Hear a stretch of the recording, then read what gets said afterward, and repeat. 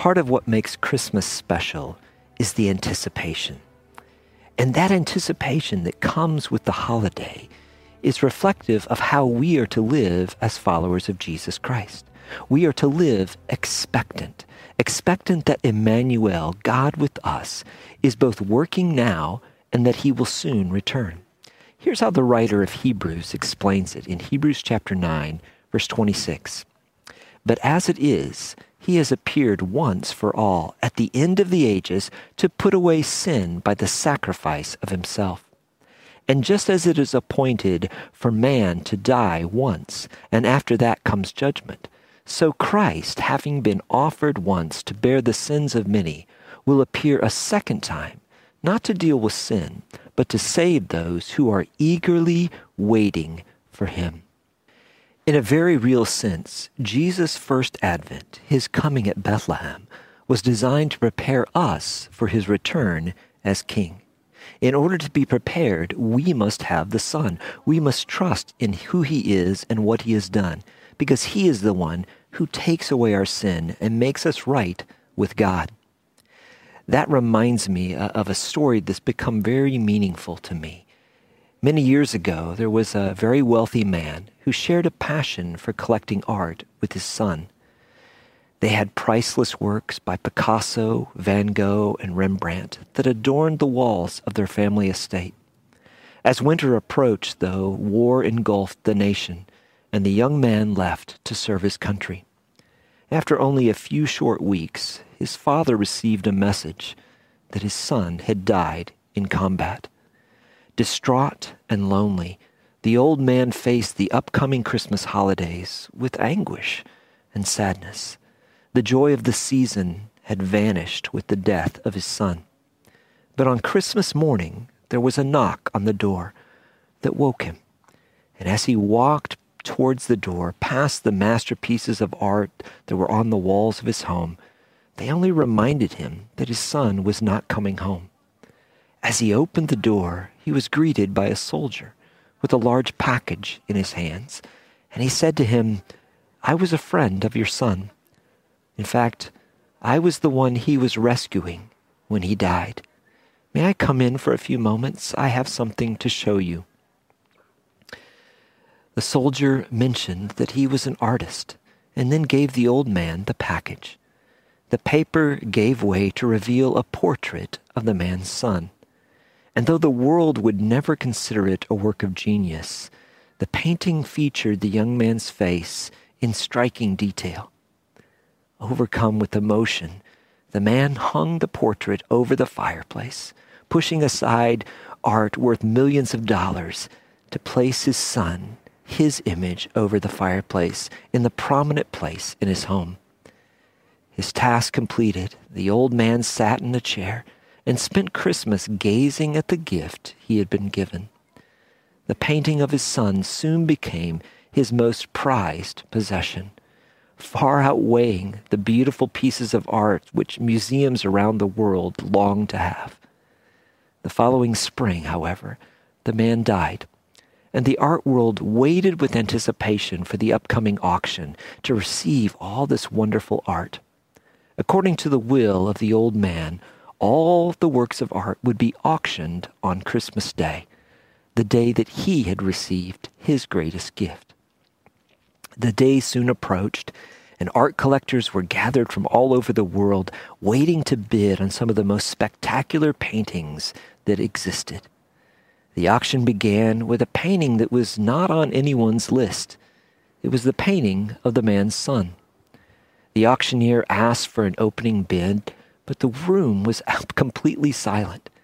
"Who will open the bidding with $100? The auctioneer asked. But no one spoke. And finally someone said, "Who cares about that painting? It's just a picture of his son. Let's move on to the good stuff." But the auctioneer responded, "No, we have to sell this one first. Now who will take the son?" Finally, a neighbor of the old man offered $10 for the painting. He said, "That's all I have, but I knew the boy, and so I'd like to have it." The auctioneer said, "Going once, going twice, sold." And the gavel fell. Cheers filled the room, and someone exclaimed, "Now we can bid on the real treasures." But the auctioneer looked at the room filled with people and announced that the auction was over. Everyone was stunned. Someone said, "What do you mean it's over? We didn't come here for a painting of someone's son. There are millions of dollars worth of art here. What's going on?" And the auctioneer replied, "It's very simple. According to the will of the man, whoever takes the son gets it all." Puts things in perspective, doesn't it? The message is the same about Christmas. Because of the Father's love, whoever takes the Son, Jesus, gets everything. In Jesus Christ, we get everything that we truly desire. Through faith in him, we become joint heirs with Jesus. Whoever has the Son inherits all. Therefore, we should live expectantly. If we placed our trust in Jesus Christ as Savior and as Lord, we should live like he really is King, that he really is on the throne, that he is indeed Emmanuel. We should expect King Emmanuel to be with us and to work through us for his honor and glory right here and right now. Jesus is God with us, and he reigns on the throne. Behind me is Prague Castle, and when the head of state is present, there's a flag that's flown over the castle. Right now, the banner of heaven is flying, showing that Jesus Christ is on the throne. He is our King. He rules right now. But the question is, are we living as if he truly is on the throne? Are we living as if he is working? Are we expectant for him to show up each and every day in our lives? And are we expectant of his return, which will be very soon? It's so easy to live as if he's absent, instead as if he is truly ruling right now. So what about you? As you approach a brand new year, would you make it a commitment in your heart and life to live expectantly, to live as if Jesus Christ will soon return, but even more importantly, to live as if he right now is on the throne, to live like he is King? Well, to help us understand what that looks like, I want to go to the scripture in Luke chapter 2 and look at two people that are part of the Christmas story, Simeon and Anna, that show us how to live expectantly, how to live as if God really is working and as if he really is King who reigns. Let's go to the scripture together.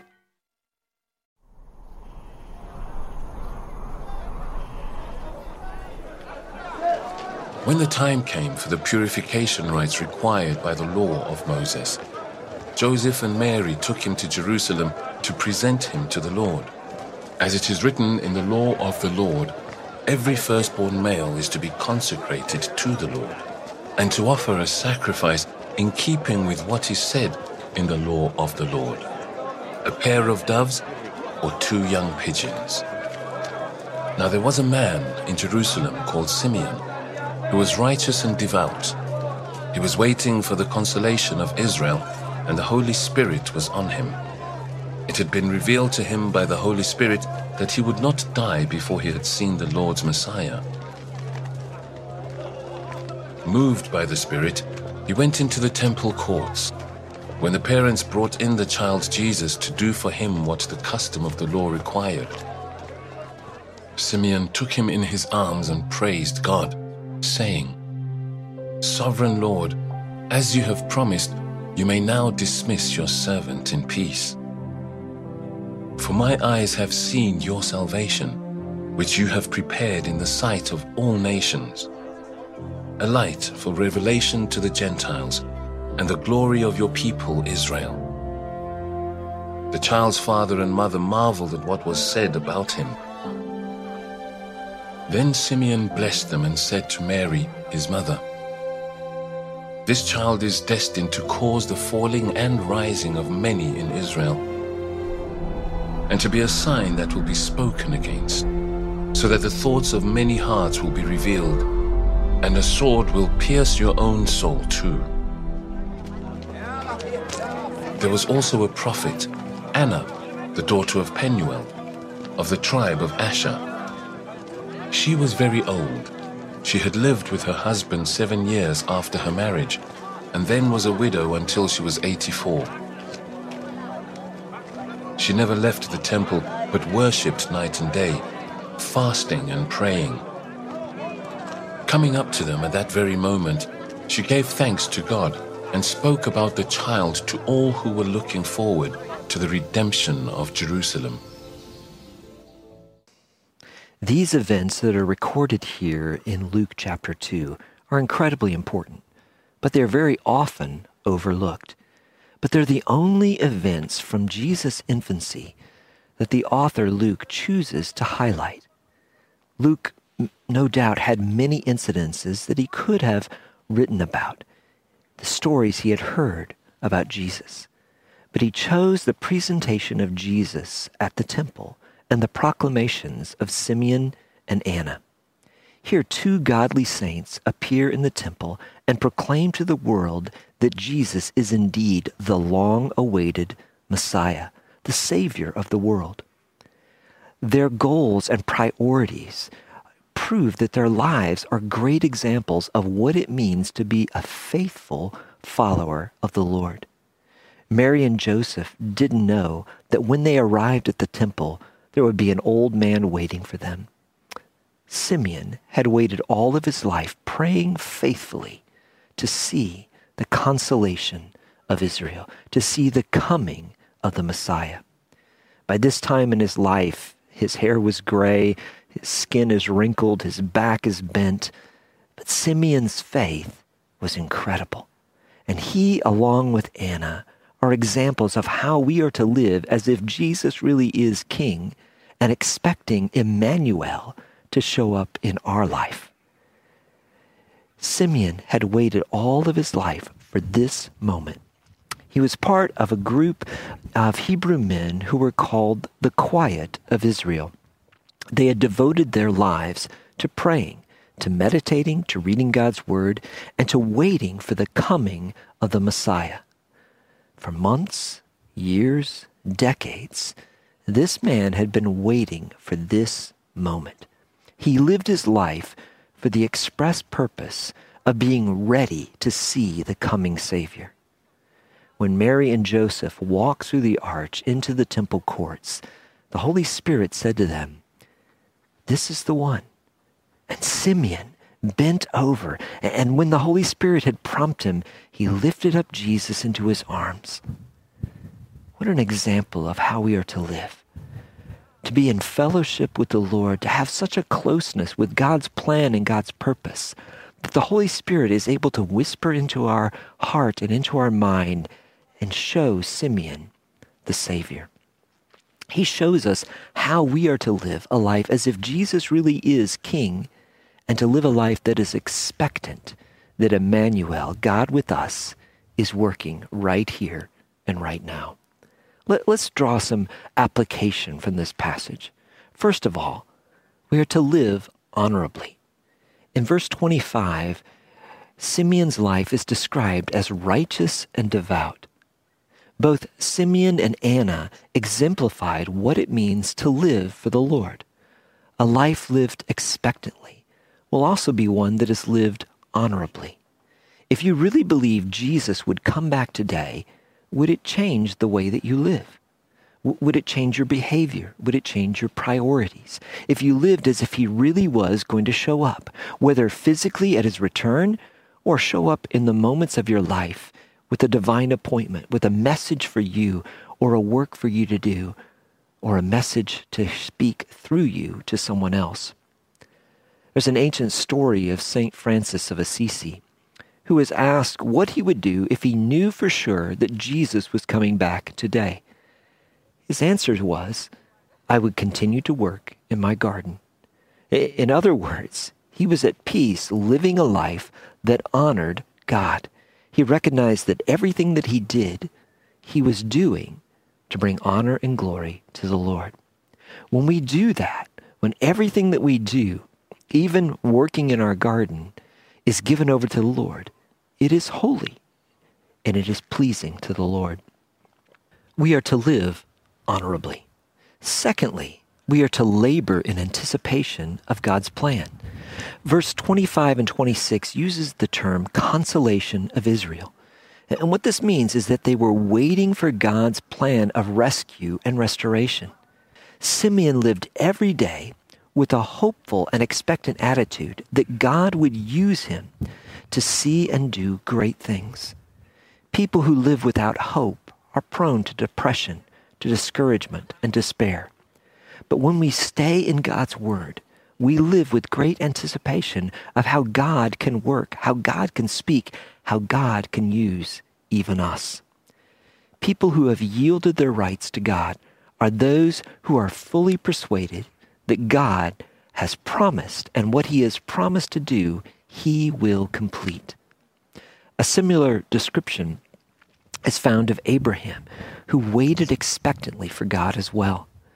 Romans chapter 4, verse 20 says this, "No distrust made him waver concerning the promise of God, but he grew strong in his faith as he gave glory to God, fully convinced that God was able to do what he had promised."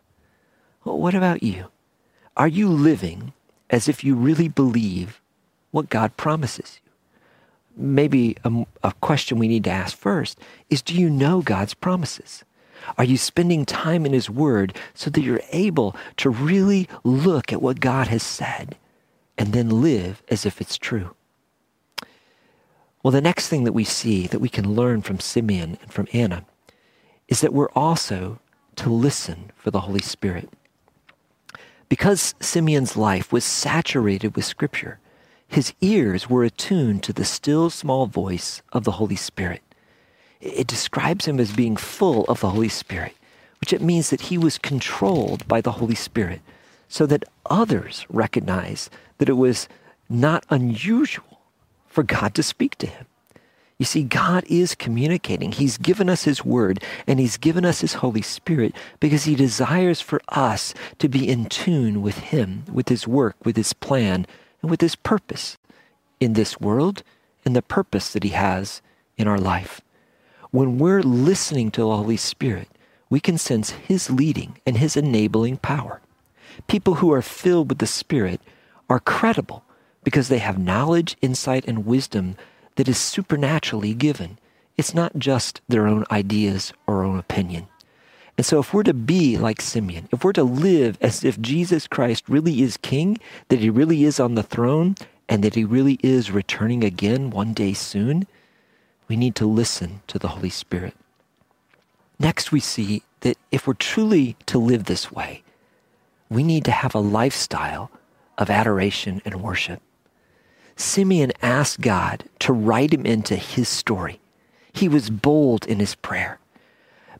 But he had such a confidence in God that he was able to live as if it was true, that God really would fulfill his promise, that he would allow him to see the Messiah before he died. It also describes Anna this way. It says that she never left the temple, but worshiped night and day, fasting and praying. Anna's love for the Lord fueled her life of worship. Her priority and the focus of her life was to be in the Lord's presence and to praise him. She lived expectant that Emmanuel would show up, not just on the day when Jesus was presented, but it was a part of who she was, so that when she saw Jesus, she was ready. She was ready to receive the promise. She was ready to receive the reward of her faith. She lived that way every day and every night. That's what we're called to do as well, to live as if Jesus, God with us, Emmanuel, will show up each and every day. A life of adoration opens up our hearts and our spiritual eyes to see the greatness of God in what appears to us and to others to be an ordinary day. But here's the thing, because Jesus is on the throne, there are no ordinary days. He is working in your life and in my life. And when we live expectantly of him to show up, he'll surprise others, but he won't surprise you because you'll be expecting him to work. The divine appointments of the person that you run into on the metro or at the mall or the person that picks up the phone or sends an email and you are able to have a conversation with them about spiritual things will not be an anomaly. It will be an expectant aspect of your life because you know that God is working here and now, that he is reigning, that Jesus is on the throne, and that he has called you and I as his followers to live as if he really is present. Isn't that beautiful? Verse 28, furthermore, talks about how Simeon took Jesus in his arms, and he says, Sovereign Lord, as you have promised according to your word, let your servant depart in peace. This was the culmination of Simeon's life because the one thing that he had longed for was the moment when he could hold the Messiah in his arms. Now he could finally stand back and say, God, I've done everything I want to do. I've seen everything I want to see. Now I'm ready to die and to be with you for all eternity. I love what Simeon says. As I get older, I appreciate the wisdom of what he's saying. Well, let me ask you this. What is the one thing that would cause your life to be absolutely fulfilled? What would it take for you to say to the Lord, Lord, I have everything that I want. My life is complete. Now I'm ready to go and be with you. The truth is, most of us are living for something far less than that which would really bring fulfillment to our lives. Remember, you can have all the things of this world, but if we don't have the Son, if we don't have Jesus, we don't get anything else. Or you can have Jesus and none of the things of the world and yet still have absolutely everything. Christmas truly becomes a time of adoration and worship when we begin to realize that Jesus Christ is everything that we truly desire. He came into the world and paid the price. He suffered and died for you and I to take away the burden of our sins, but also to give us a right relationship with God and to give us the Holy Spirit to live within us, who empowers us to face the tasks of life. He gives us people to love and people who love us. Everything we really need has been provided for us by God. Therefore, we have every reason to worship. Even though the circumstances of our life may not be going the way we want, we may have had our plans offset by COVID or by just other circumstances in our life, God is still in control. He's still reigning on his throne, and he has a plan and a purpose for your life and my life that is good. Simeon had given complete control of his life over to God. He wanted God to write him in not to Simeon's story, but into God's story. Here's how I know that. Verse 29 begins a song of praise with two words that contrast one another. In the original language, they are despotes and doulos. In verse 29, he uses the word Lord. And in the Greek language, the original language, despotes is the word that's used there, and it means owner. He says, Lord, you are the owner of my life, and now you are letting your servant, and the word that he uses there is the word doulos, which means slave. Depart in peace. Let it be according to your word. Simeon could live a life of expectancy because all of his life was already in the hands of the true owner, God himself. And when he looked into the eyes of Jesus, he saw the eyes of God. He saw the one who was his master, his owner. God had fulfilled his promise, and he had written Simeon into his story and given him a unique part in God's kingdom. The same's true for you. We don't have the same role or the same experience that Simeon does, but God's plan for you and for me is just as beautiful. And therefore, our hearts and our lives should overflow with worship and praise. Simeon gives one more thing to us in his song. He gives a release of his life. He welcomes death because he's finished the task that God has given him. And now he longs to be united with God for all eternity. for he lived expectantly, honorably. He lived a life filled with worship and purpose, and now he is ready to go and be with his Lord. Simeon's parting words set the stage for living a life in the right perspective. And that's this: to look for God's hand in all circumstances, each and every one of them. That's also something that he was going to point out to Joseph and Mary. Look what it says in Luke chapter 2, verse 33. And his father and mother marveled at what was said about him. And Simeon blessed them and said to Mary, his mother, Behold, this child is appointed for the fall and rising of many in Israel, and for a sign that is opposed, and a sword will pierce through your own soul also, so that thoughts from many hearts may be revealed. The Bible tells us that Mary and Joseph marveled at the message that Simeon gave. They remembered this incredible proclamation of greatness, but also that Mary would have remembered the last statement. It had to come to mind when she saw Jesus, God's Son, the one that she bore on a cross. The sword of pain, grief, and confusion would have pierced her heart, even as the spear pierced Jesus' side. But she also would have remembered that God was at work. Jesus' suffering was on purpose. His death purchased salvation for Mary and for every other one who would put their trust in Jesus Christ. God used a wise old man, Simeon, to teach a young Mary to trust God's heart, even if all the evidence of the circumstances that she saw around her pierced her very soul. Jesus is appointed for the rise and fall of all, it says. If you place your trust in him, you will be risen with him. On the other hand, if we reject him, we'll remain on our own in our fallen state, separated from God. And when Jesus does return, he will come not with the sacrifice of sin, but he will come as the King of Kings and Lord of Lords. He will come as judge and not again as Savior. Hebrews 9, verse 27 puts it this way: And just as it is appointed for man to die once, and after that comes judgment, so Christ, having been offered once to bear the sins of many, will appear a second time, not to deal with sin, but to save those who are eagerly waiting for him. Jesus Christ is King. He is on the throne right now, and one day soon he will return. His second appearance will be very different. That is to say, he will no longer bring a sin offering with him.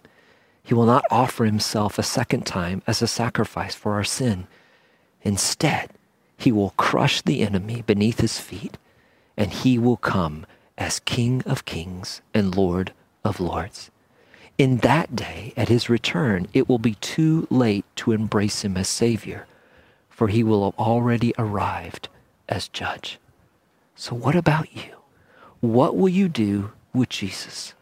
Will you trust in him personally right now? Will you call upon his name and say, Lord, would you save me? I want to know you. For those of you who already have a relationship with Christ, there's another question for us to ask. Are we living as if Jesus Christ really is on the throne, as if he is present and in power? Are we living also as if he will one day soon return? Is it affecting who we are and what we do? It should. And a great way to end this year is to allow the Lord to examine our heart and life and to show us the changes that we should make in order to live a life as if Jesus Christ really is King.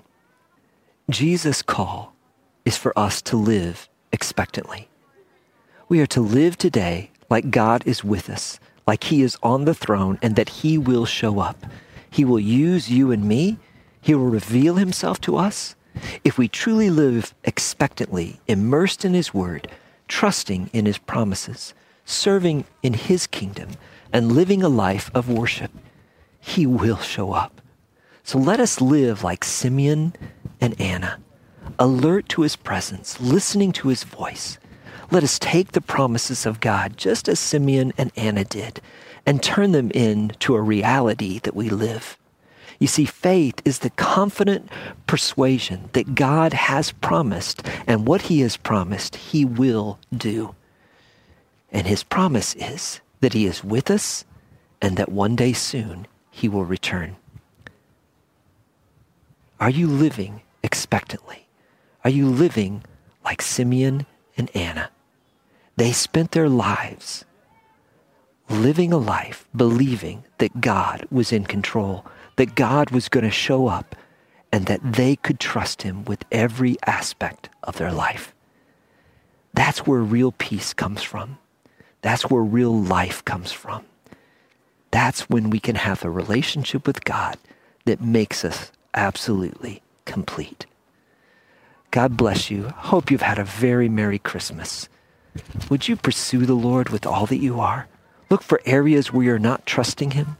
Look for areas where you've not allowed him to be who he truly is, where you're not living as if he really is King of Kings and Lord of Lords. And turn that over to him. And God will show you great and wonderful things in the days ahead. God bless you.